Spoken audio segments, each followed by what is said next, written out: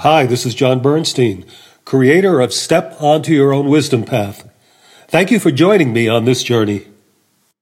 One of my big discoveries on the wisdom path was, as in me, it shall be done. As in me, it shall be done. Why is this statement important today, and what does it mean?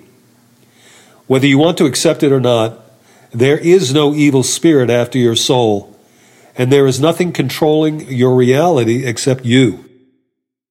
The only way anyone or anything can control your thoughts, feelings, and actions is if you allow them to. What you believe, think, and feel are in you, and that determines the through line of your reality, your actions, your life as you experience it. What you attract as your experience is what is resonating in you, meaning in your subconscious. Your subconscious is the domain of the soul, that consciousness of your soul that acts like a magnet for what will eventually be your actions. How is it in you is how your life will play out. That's why it's important to understand yourself and know what is going into your thoughts, feelings, and soul. This is the mindful attitude that discerns how and what you allow into the domain of your being.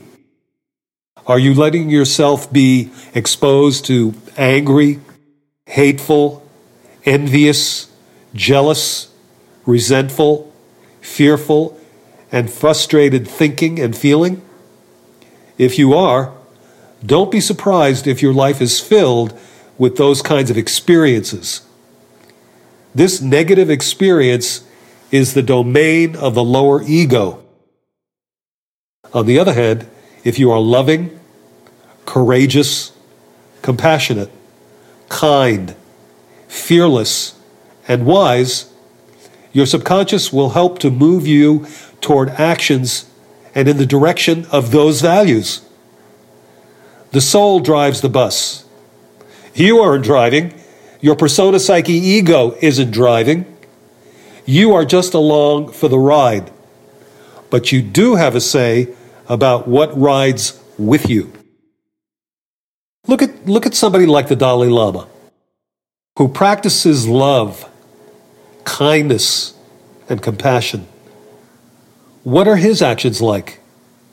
One thing I know is that he is still working to save his Tibetan peoples against Chinese tyranny. Look at others who put hate into their subconscious, and look at their actions. There are too many contemporary examples of the actions of haters to elaborate them here. All humans have the ability to be in peace, to be love, to be compassion, to be kindness, and to be wisdom. The difference in those that come in chaos is what they allow to be in them. Allowance is the key. What do you allow in you? This is the question to be asked of ourselves during this important time of love and light. Thank you for joining me on this episode of Step Onto Your Own Wisdom Path. Join me next time as we delve deeper into the wisdom of this path of heart.